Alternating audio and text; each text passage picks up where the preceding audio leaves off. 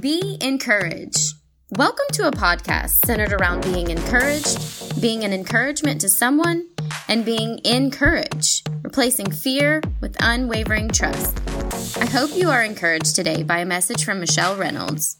No matter what phase you are in life, you can be encouraged in Christ. Hi, you guys. Welcome back. So today I really just kind of wanted to share my thoughts and what I feel like God has been teaching me through the death of George Floyd and everything that has occurred in response to his death. And to be honest with you, I really struggled the first couple of days of everything that was going on. And I really was just seeking God in prayer and reading his word to try to understand why I was struggling so much. And some of the things that I kind of struggled with was I am a Black woman who loves the skin that I am in. Thank God for creating me the way that he created me. And for a long time, I was very insecure about that when I was around certain groups of people. When I was around people that looked like me, I kind of felt like sometimes I wasn't Black enough, especially as I matured and grow in my relationship with Christ, or I started to be around people who didn't look like me.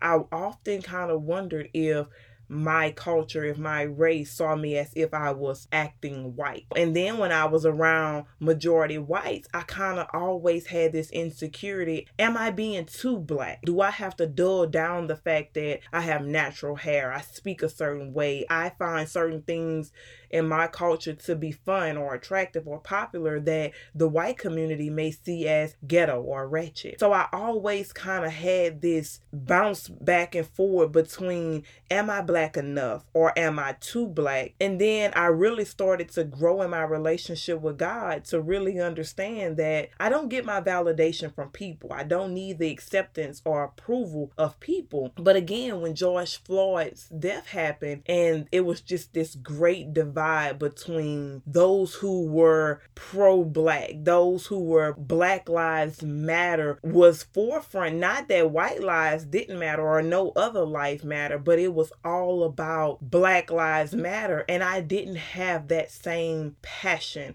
I knew that what happened was wrong. I sympathized and I empathized, but I did not have this passion to go out and march, to go out and really protest about George Floyd's death and everything that happened surrounding it. I really started to feel bad, like, man, do I not know enough about my history? Am I blind to the racism that people endure? All these questions started to go through my mind. Am I not Black enough? Does me waking up in the morning and just being Black not mean anything? Is that not enough?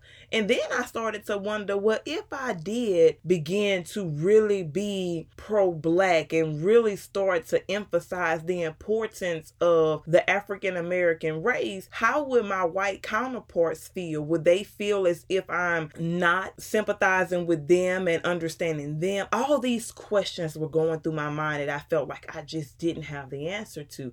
And then not only that, but I started to look at how we have people, again, who are passionate about Black Lives Matter. Then you have people who are passionate about the allegiance to the country and to the leaders of the country and to the flag. And then I started to look at people who were passionate about Corona and the safety of people who were out protesting, all these different things. Everybody was passionate about something. And I really started to ask the Lord, like, okay, Lord, why am I not passionate about Black Lives Matter? Why am I not passionate about the allegiance to the country? Why am I not even passionate about Corona? What is it that I'm supposed to be passionate about? And then the more I started to seek God on this understanding, I looked at the fact that there are Christians who are passionate about Black Lives Matter. There are Christians who are passionate about allegiance to the country and to the flag.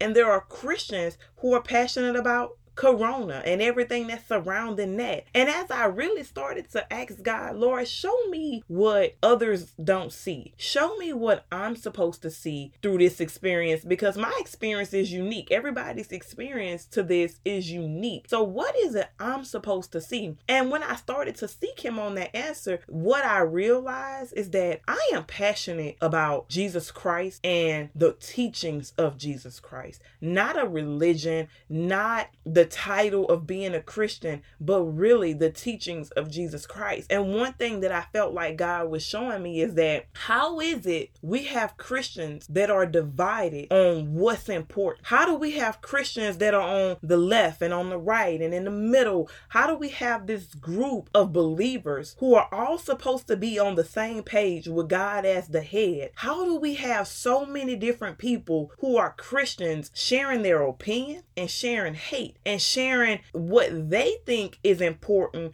or what they think should be said when all of us are supposed to be on the same page? God calls Christians to be unified. So how do we have Christians on different sides of this argument or different sides of thinking when we're all supposed to be on the same page? And that really bothered me because it made me realize just how much as a church, as the people, as followers of Jesus Christ, we have missed the mark. We have all gotten distracted by our own opinion and by the teachings of the church, by the teachings of a religious building, the teachings of people. We have gotten so distracted away from the teachings of Christ that it's reflected in our behavior. It's reflected in the fact that we are so divided, even as Christians. I can expect that from people of the world. I can expect that from non-believers. But for Christians to be divided on what's important, on how to handle this situation, it just shows us how much as a country and as a people we have gotten away from the teachings of Jesus Christ. We have gotten away from what it means to really be in relationship with God. And that's what I'm passionate about. That's what got fire in my bones. That's what made me realize that, hey, Michelle, you do need to speak out. And don't speak out about Black Lives Matter. Don't speak out about the allegiance to the flag. Not that those things aren't important, but they are not what is most important. What's most important is for my Christian brothers and sisters to take a step back and do a heart check. To really check your heart posture, to check my heart posture, to really see if you are a Christian because it's socially accepted or it's socially popular, or are you a Christian because you have counted the cost and you have said that no matter what, no matter how I feel, no matter what I think, I am going to put God's truth, I am going to put biblical teaching before I put my opinion. My words are going to conform to what Jesus taught, because we don't have to have this figured out. We don't have to know the answers because God already gave us the answers. He has already told us how to handle these situations when they arise. But instead of us going to biblical teaching and applying what the word teaches us, we go based off of our own opinion.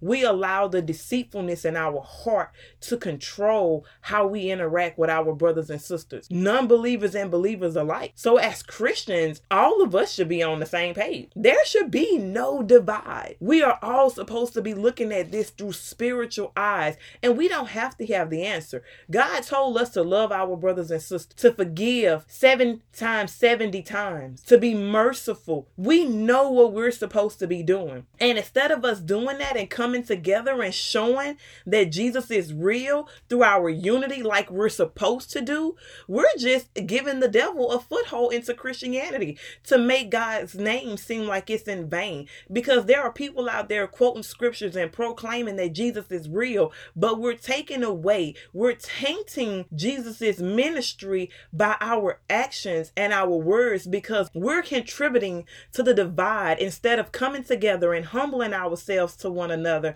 and glorifying God through our actions, we have allowed pride and our opinions to get in the way. We have allowed our judgmental heart to get in the way of doing what it is that we're supposed to do as Christians. We're not supposed to be sharing our opinion or out here saying how this group is wrong and this person should be looking at it from this perspective. We have taken scripture out of context to match our opinions versus actually getting out and just being humble and saying, hey, my brother, let me pray with you. Hey, my sister, let me share with you. And I'm not saying that all Christians have done this, but those who are truly applying biblical teaching, I am here with you and I am praying with you and I am sharing this journey with you as we go out together and minister to our brothers and sisters, not our black brothers and sisters, not our white brothers and sisters, not our brothers and sisters that share the same ideology about political beliefs as we do, but to every person who God sends across our path to say, Jesus loves you, I love you, how can I come and meet you where you are? How can I minister to you the truth? Not my opinion, but God's truth. Not God's truth taken out of context, but God's truth in purity. One of the things that I realized that God showed me was the scripture Matthew 7 verses 1-5. Those scriptures read, do not judge others and you will not be judged. For you will be treated as you treat others. The standard you use in judging is the standard by which you will be judged. And why worry about the speck in your friend's eye when you have a log in your own? How can you think of saying to your friend, let me help you get rid of that speck in your eye when you can't see past the log in your own eye? Hypocrite. First, get rid of the log in your eye, then you will see well enough to deal with the speck in your friend's eye. And what God showed me is that if each of us as individuals take responsibility for our own conduct, if each of us as Christians sit back and do a self-examination of our heart, to sit back and say, what is it that God is teaching me about my relationship with Him and my relationship with others that I need to learn about, that I need to change and apply?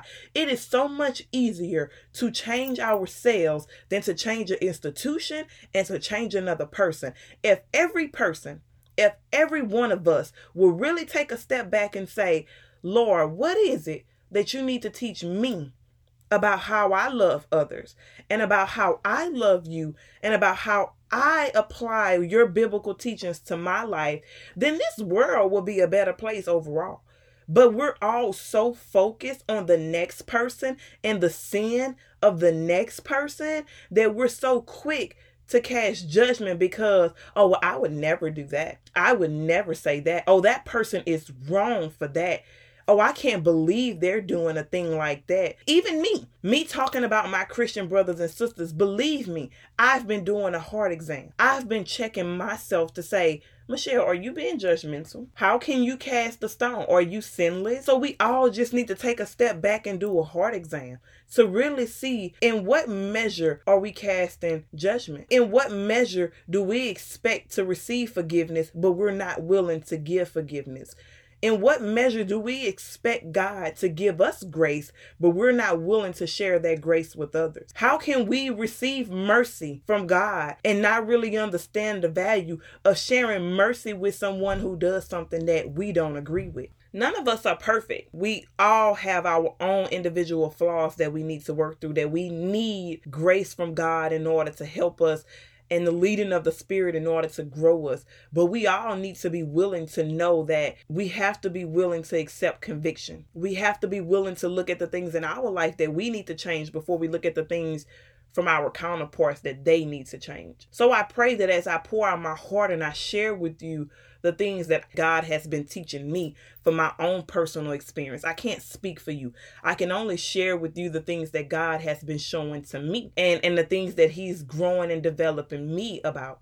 And I pray that those things help you in your journey and your relationship with God. It's not my opinion that matters. It's not your opinion that matters. It's about us all being honest with ourselves, doing heart exams, and allowing God to convict us on the things that we need to change as individuals And in relationship to God, in relationship with others, as Christians, we need to be on the same page. And that page is whatever God says, whatever the Holy Spirit leads us to. We all have different gifts and talents that we play a part in fulfilling God's purpose, but we are all on the same page as far as what that purpose is. So I need my Christian brothers and sisters to take a step back, do a heart exam, and really sit back and say, okay, Lord, what is it that you're teaching me? What is it that I need to do differently in my relationship with you and my relationship with others? And allow the Holy Spirit to lead you after that conviction and to change you. But we need to all do a better job of being Christians, being followers of Jesus's teachings, not being a religious person, but really applying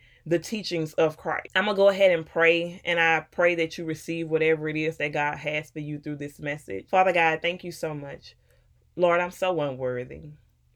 God, I'm so unworthy, but I thank you for using me for whatever purpose that you have, Father God. I pray that my words and my thoughts and my actions will all conform to you, Father God. I pray that I never get in the way of doing what it is that you have planned, Father God, for my life. Lord, I pray that every person that hears this message, they will look past any flaws that I have. They will look past any misplaced words or anything that wasn't in the order that they think it should be in, Father God, but hear whatever it is that you have for them to hear, and to apply whatever changes the Holy Spirit convicts them of, Father God. Lord, I pray that you would just continue to bless and heal our land. Help us to turn our hearts and our minds towards you, Father God. And Lord, I pray for George Floyd's family. I pray for them as they go through this journey, that they will be comforted, Father God, and they will be encouraged by your spirit and held, Father God, by your presence. I pray that every person that has an opinion or ideal or feeling, whatever it is, and every experience around this, Father God, would come and be made for good, Father, and that you will be glorified as a result. Lord, I pray that you would help your children, Father God, to come together in unity and share your love and compassion and forgiveness and grace and mercy with every person that they come in contact with, regardless of skin color, regardless of political beliefs, and regardless of past, Father God. And Lord, I just thank you. I thank you for just being exactly who you are. And I pray that you would help us to just come to an understanding. In Jesus' name I pray. Amen.